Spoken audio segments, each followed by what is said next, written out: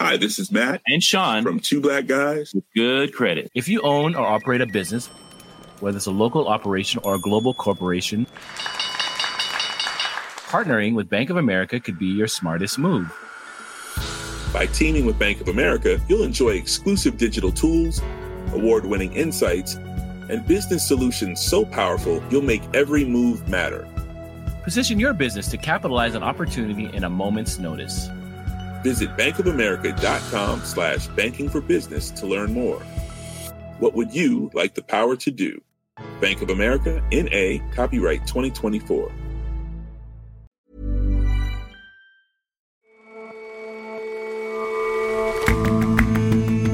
Hello and welcome to The Intelligence from The Economist. In London, I'm your host, Jason Palmer. Every weekday, we provide a fresh perspective on the events shaping your world. Today, Tunisians have the chance to vote on a new constitution.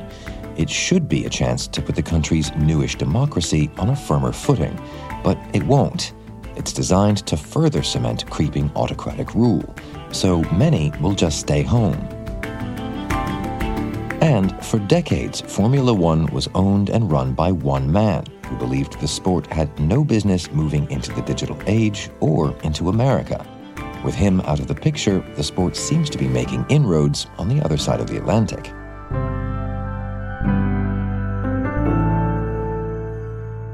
First up, though, millions of tons of grain have been stuck in Ukraine since February, hemmed in by a Russian blockade and captured ports on the Black Sea and by Ukraine's own mines. Food prices have skyrocketed the world over. Hundreds of millions of people have grown hungrier.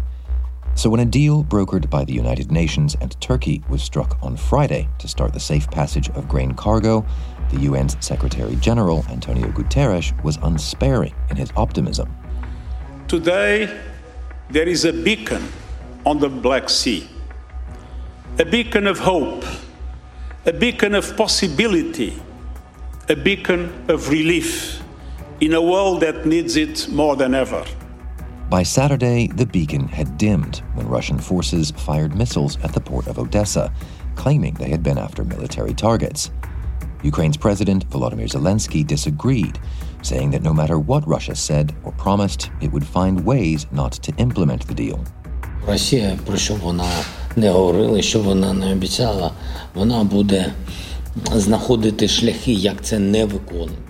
For now, anyway, it seems Ukraine is pressing ahead, planning to get ships on the move. But Saturday's strikes don't bode well for the solution to a global grain crisis. The attack came as a surprise to everybody, especially the United Nations, which had spent weeks, if not months, negotiating a deal to reopen the port of Odessa and other Ukrainian ports so that grain could finally get out onto world markets where the world is hungrily awaiting it. Anton LaGuardia is our diplomatic editor. There are two possible explanations. One is that the Russians wanted to strike a blow before the agreement came into force. There are several things that still need to be tied up in it. And the second possibility is that the Russians never took the agreement seriously. Nevertheless, symbolically at least, it looks very bad for the Russians, particularly at a time when the Russian foreign minister is traveling to try and drum up support in Africa for Russia's position. And so, assuming that the deal does, from this point anyway, hold, how significant is it? Let's have a look at what it means. On the face of it, the agreement is important. The United Nations says 828 million people around the world are going hungry every night, and there are about 50 million people who are on the brink of starvation. Those numbers have been rising fast as a result of this war. World food prices were rising before Russia's invasion in February, but they shot up as a result of it because both Ukraine and Russia are very large exporters of grain and other food products. The fact is that Ukraine's grain had been stuck in port, and the port is the main way by which it got its exports out. Ukraine has been trying to open alternative routes through the Danube River, through rail connections to Western Europe and also by road. But it's only been able to get about a third of the volume it used to get out by the Black Sea. Therefore, the reopening of the ports was very important. There were two problems to overcome. One is Russia's blockade. It has been trying to squeeze Ukraine economically. And the other is Ukraine's own attempts to defend itself by mining the waters around Odessa and along its coast to prevent a Russian amphibious operation. So this was a good step for the world. Grain prices dropped very quickly on the day the agreement was signed, but people will be wary. So what exactly are the terms of the deal here? How is this supposed to fix things? The deal is essentially an agreement to have a ceasefire at sea while the war goes on in the rest of the country. It would envisage a creation of a humanitarian corridor so that cargo ships can get in and out of the port. The ships would be inspected on the way in and on the way out by a joint coordination committee that would be overseen by Turkey and by the United Nations, but has representatives of Ukraine and Russia in it. That would happen in Istanbul. And this coordination center will also oversee the routes that the ship would take, would monitor what the ships are doing at sea, and particularly whether they are attacked. The Ukrainians said they would not accept having any Russian ships escorting the vessels. Therefore, Ukrainian pilots would take the ships through the minefield. The terms of the deal are that Russia gets something out of it in theory, which is that its own grain exports and its own fertilizer exports will also be facilitated. How exactly was this deal struck in the end? It's an unusual deal because it's not between the warring parties, but it's rather an agreement between each of Russia and Ukraine with the United Nations. And the ceremony was quite striking. The two ministers sat as far apart as they could from each other, separated by the Secretary General of the United Nations and the President of Turkey, although they did shake hands rather stiffly at the end of it. And what's your read on the makeup of the agreement itself? Is it fit for purpose? It looks rather thin. It's only 2 pages long, and there are lots of obvious gaps. There's no enforcement mechanism. So what happens when one or other side disregards it? Secondly, it's supposed to have a humanitarian corridor. We don't know what the route of that will be. There's supposed to be minimum distances from that corridor that the belligerents are supposed to respect. That distance has not been set. And then there's a wider question as to whether the agreement can hold. At a time when the two sides are fighting, will they really respect the idea of carving out a part of their conflict from the general hostilities? Hard to believe. Previous ceasefires in Ukraine have not held, and the Russians ultimately want control of Ukraine, not just a bit of land. Therefore, if they're not getting what they want on land, they may try to seek it at sea. Ultimately, people ask, why would Vladimir Putin want to throw Ukraine a lifeline at a time when his forces are making very slow progress on the ground? There's a political answer to this, which is that he was under pressure from countries that are friendly to Russia in the Middle East, in Africa, and perhaps he thought this was a small price to pay to maintain some support around the world, or at least the willingness of countries to sit on the fence rather than take sides with the West. And for a lot of poor countries in Africa and the Middle East, the price of food is a real problem. Ultimately, the Russians want to avoid the blame. So this may be part of their blame-evading tactics. Whether they can keep it up is unclear, and this weekend's attack raises serious questions. So to your mind, will Russia's attack at the weekend have an impact on the way the deal will be carried out, if indeed it's carried out at all? I think people will attempt to keep it on the road. They will keep attempting to negotiate these safe passages. But I think mainly the problem is going to be that commercial shippers, ship owners, and insurance companies will be asking very hard questions about whether these safety guarantees are to be believed. There may be a brave country that's willing to do that. People have suggested that countries like Egypt, who are friendly to Russia, might want to escort ships into port. But right now, Turkey has blocked passage for all military ships into the Black Sea, except for those belonging to the littoral states whose ships are based there. So trying to bring any kind of escort or convoying system in will be very complicated. And as things stand now, what chances do you give this deal? I lean to pessimism, in part because of the attack that happened this weekend. I think the war is going to probably go on for months and possibly into next year. And I think wars that go on for a long time tend to get nastier rather than more civilized. And therefore, the Russians will have an incentive to try and continue to strangle Ukraine's exports. What would stop them is the opprobrium from the world. So I would still give it a 30 or 40% chance of holding. But I don't think we should be very optimistic that this is going to be a lasting agreement.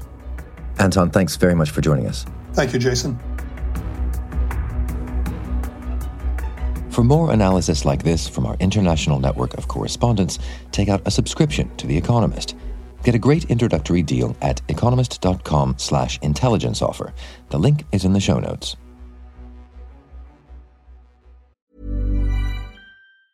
Hi, this is Matt And Sean from Two Black Guys with good credit. From a local business to a global corporation. Partnering with Bank of America gives your operation access to exclusive digital tools, award-winning insights, and business solutions so powerful you'll make every move matter. Visit bankofamerica.com/banking for business to learn more.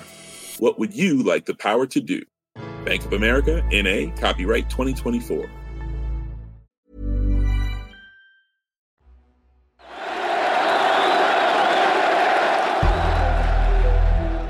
In the closing days of 2010, thousands of Tunisians took to the streets, fed up with poverty, with corruption, and most of all with the dictator of more than a quarter century, Zine El Abidine Ben Ali.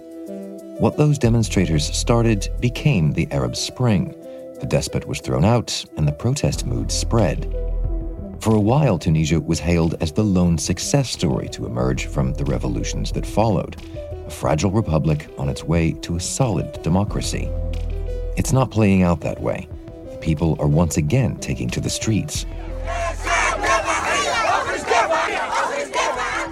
The country has ended up with what seems to be another would-be dictator, Kais Saied, and he would like the people to sign off on his plans. Tunisians will vote today in a referendum on whether to approve a new constitution.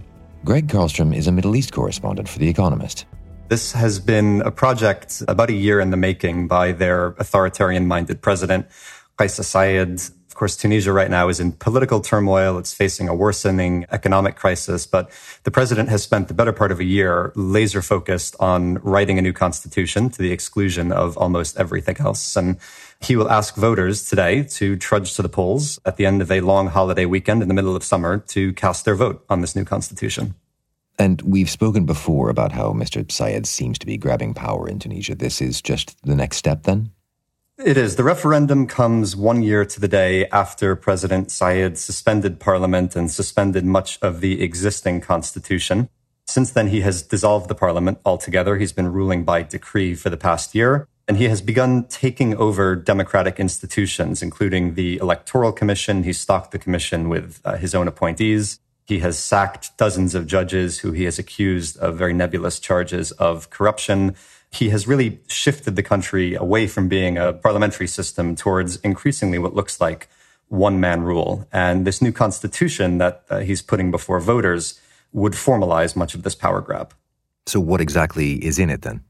Broadly, it moves the country towards a strong presidency. It would allow the president to hire and fire ministers instead of the prime minister. He can also appoint and dismiss judges. It would give him the power to propose laws, to draft budgets, to make treaties. All of these things where parliament has until now had a role in the democratic process. That role is either being struck out altogether or being minimized. And I think one of the most telling bits of the Constitution is it gives the president the power to dissolve parliament, but it doesn't give parliament any mechanism to remove the president. So instead of checks and balances, instead of two even branches of government, it really subordinates the legislature to the executive. There are also some other odd clauses in it. There's a bit about religion and state that seems to give the president the power to decide what is God's will, to decide what are the principles or the edicts of Islam and how will that be interpreted in Tunisia. All of this sort of being described, one political scientist I spoke to called it an unchecked concentration of power in the hands of the president. And you say that President Sayed has been focusing on this to the exclusion of all else. I mean, is this just written with his hand? It seems that way. No one is quite sure who wrote it, though. Let's contrast this with the existing constitution, which was approved in 2014 in a referendum. That took 2 years to produce. It went through multiple drafts before it was put to voters. There was an elected constituent assembly that was in charge of producing it, and members of that assembly toured the country. They had meetings with civil society groups, with students, with other segments of society. They held public debates where anyone could show up and offer their opinion about the Constitution. It wasn't a perfect process by any stretch, but it left a lot of people in Tunisia feeling that they had a say in the outcome. This time, there was no real public consultation. There was an online survey that the presidency asked citizens to participate in. Less than 4% of them bothered to do so. There was a committee appointed only in May and asked to draft the Constitution by the end of June. So they were given about a month to do their work. And the final product that they submitted is very different from the text that is now being put to voters in this referendum. The law professor who led this commission has since denounced the president's draft. He says it's very different from what they submitted. He calls it dangerous. It seems like the president himself or the handful of close advisors around him made a number of last-minute changes to what came out of this committee, and sloppy ones at that. A week after they released their final draft, the presidency had to acknowledge that there were some mistakes. It didn't say, for example, whether or not parliament would be directly elected by voters or indirectly selected by local committees, really fundamental stuff that simply was not mentioned in the draft. So really from beginning to end here, it has been a secretive and sloppy process. But it will, in the end, be handed over to voters to decide upon. What do you think they will make of all this? I think many of them will just decide to stay home. The run-up to the referendum has been very muted. You have the president who has no political party, no political apparatus around him. So he hasn't done much campaigning urging a yes vote on the Constitution. There has been even less of a no campaign. You have several big political parties, including Ennahda, which is the main Islamist faction in Tunisian politics, that are urging a boycott instead of a no vote. The main trade union, which is a very powerful force in Tunisian politics, hasn't taken a position on this. There's been some internal disagreement between the union leadership about whether to urge a no vote or a boycott or not to say anything. And then Tunisians don't really need much encouragement to boycott this vote. Turnout has been falling since the revolution. It seems likely that the Constitution will pass, if only for lack of an organized no campaign. And there's no minimum threshold. There's no minimum turnout required to pass it. But if it passes, it will probably be with low turnout and therefore a small minority of Tunisians who are approving this. And why do you think Mr. Sayed is even going to the trouble here? All the changes he's made so far have happened relatively smoothly. Why bother with this constitutional business? I think a lot of it is ideological. I mean, this is a man who was a constitutional law professor before he became president and has been talking about changes to the Constitution, changes to Tunisia's democratic system for years. And so some of this, I think, is just he has the opportunity to do this now, and he's been waiting for a long time to do this. And it sets up a strong presidency for the rest of his term. But it doesn't solve any of the underlying issues in Tunisian politics. It doesn't solve the sort of deadlock that has plagued their democratic government over the past decade, the infighting between Islamists and secularists, between leftists and neoliberals. All of these ideological splits are not going to be resolved by passing a new constitution, nor is it going to do anything on the economy, which when you talk to Tunisians is the most pressing issue. Unemployment is 16%, inflation is above 8%. Tourism, which is a vital sector for the economy, that still hasn't recovered from its pandemic-induced slump. The government is trying to line up a $4 billion loan from the IMF, but hasn't made a lot of progress on those talks. And the president really isn't interested in legislating or making policy on the economy. He's delegated this to a fairly weak prime minister and a fairly weak cabinet, and he is pursuing his political goals, even though most Tunisians don't really want him to and don't think it's a priority. And yet what he's doing with this referendum, as you say, is formalizing the system as he wants it. I mean, what does that say to you about the chances for Tunisia's democracy going forward? It was in rough shape to begin with. I mean, even when Sayed came in 2019, many Tunisians were not tired of democracy, but felt like it hadn't delivered for them. Many Tunisians associated democracy with economic growth. They thought overthrowing a dictator 10 years ago, installing a democratic government would improve my standard of living, would give me a better job. And it hasn't done those things. The economy has been sluggish for a decade. So people don't necessarily want to scrap their democracy, but they feel their democracy is not delivering for them. And that's the backdrop to all of this. But I think, unfortunately, what happens now is you have a president who already has ruled a bit like an authoritarian over the past year, who will now have license to be more authoritarian. It strengthens him. It allows him to be more autocratic. And then who knows who comes next? It could be an even more autocratic figure that comes in after him that can walk in and take the tools in this constitution and move Tunisia even further back towards dictatorship. Greg, thanks very much for joining us. Thank you.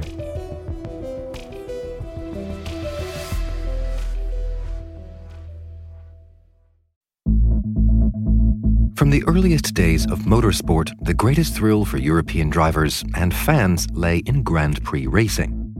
Through the decades, the sport's most celebrated races have been fought on tracks like Italy's Monza, Spa in Belgium, and, of course, the Harborside Street Circuit in Monaco. In Monte Carlo, Monaco, 19 European racing drivers roar off in the famous Grand Prix of Monaco.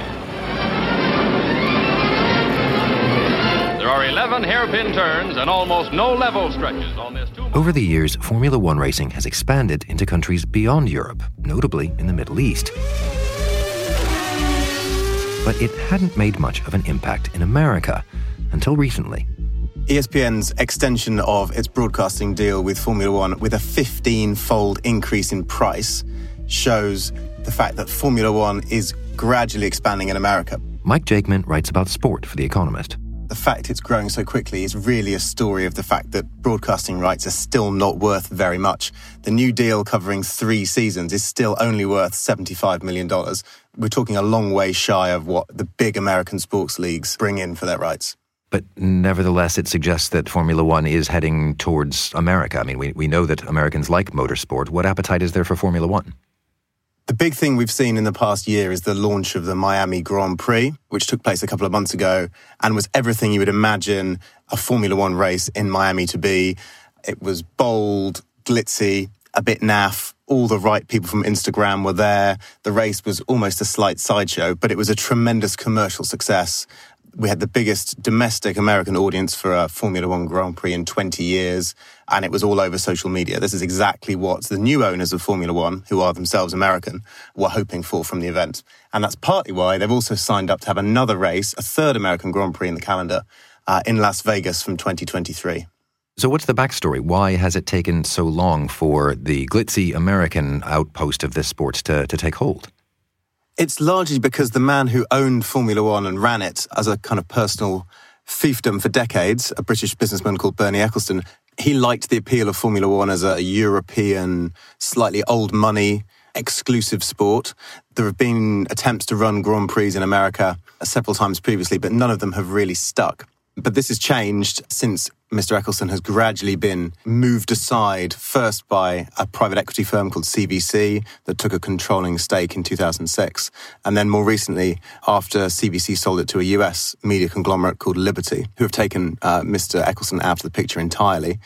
Mr. Ecclestone actually told an American interviewer, Graham Bensinger, that he didn't believe that American audiences had the patience to sit through an entire Formula One race. They need to sit and watch. No good getting up and go and have a drink or something, or a hot dog. Got to be there. So really, this is just a matter of Liberty Media, an American company that is making cracking America the priority here.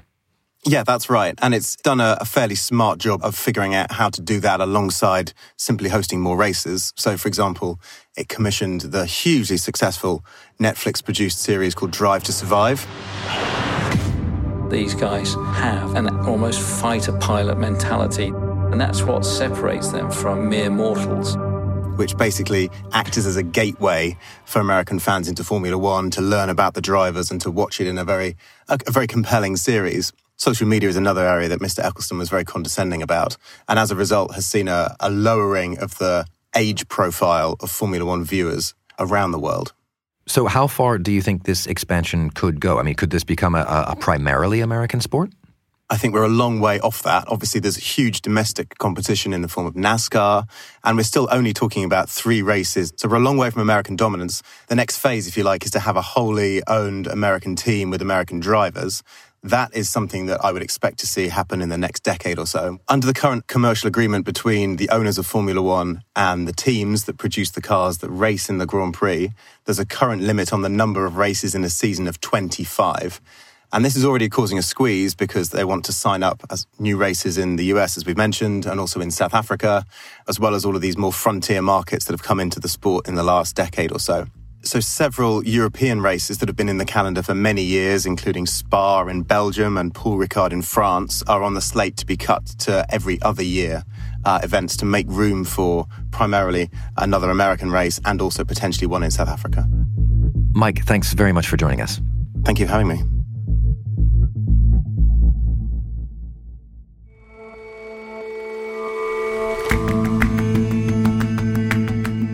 That's all for this episode of The Intelligence. Let us know what you think of the show. Drop us a line at podcasts@economist.com or leave us a rating wherever you listen. We'll see you back here tomorrow.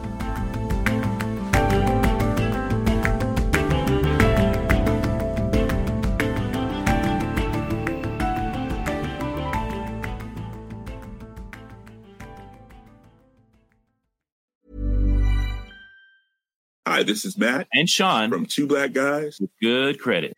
From a local business to a global corporation. Partnering with Bank of America gives your operation access to exclusive digital tools, award-winning insights, and business solutions so powerful you'll make every move matter. Visit bankofamerica.com/banking for business to learn more. What would you like the power to do? Bank of America, N.A., copyright 2024.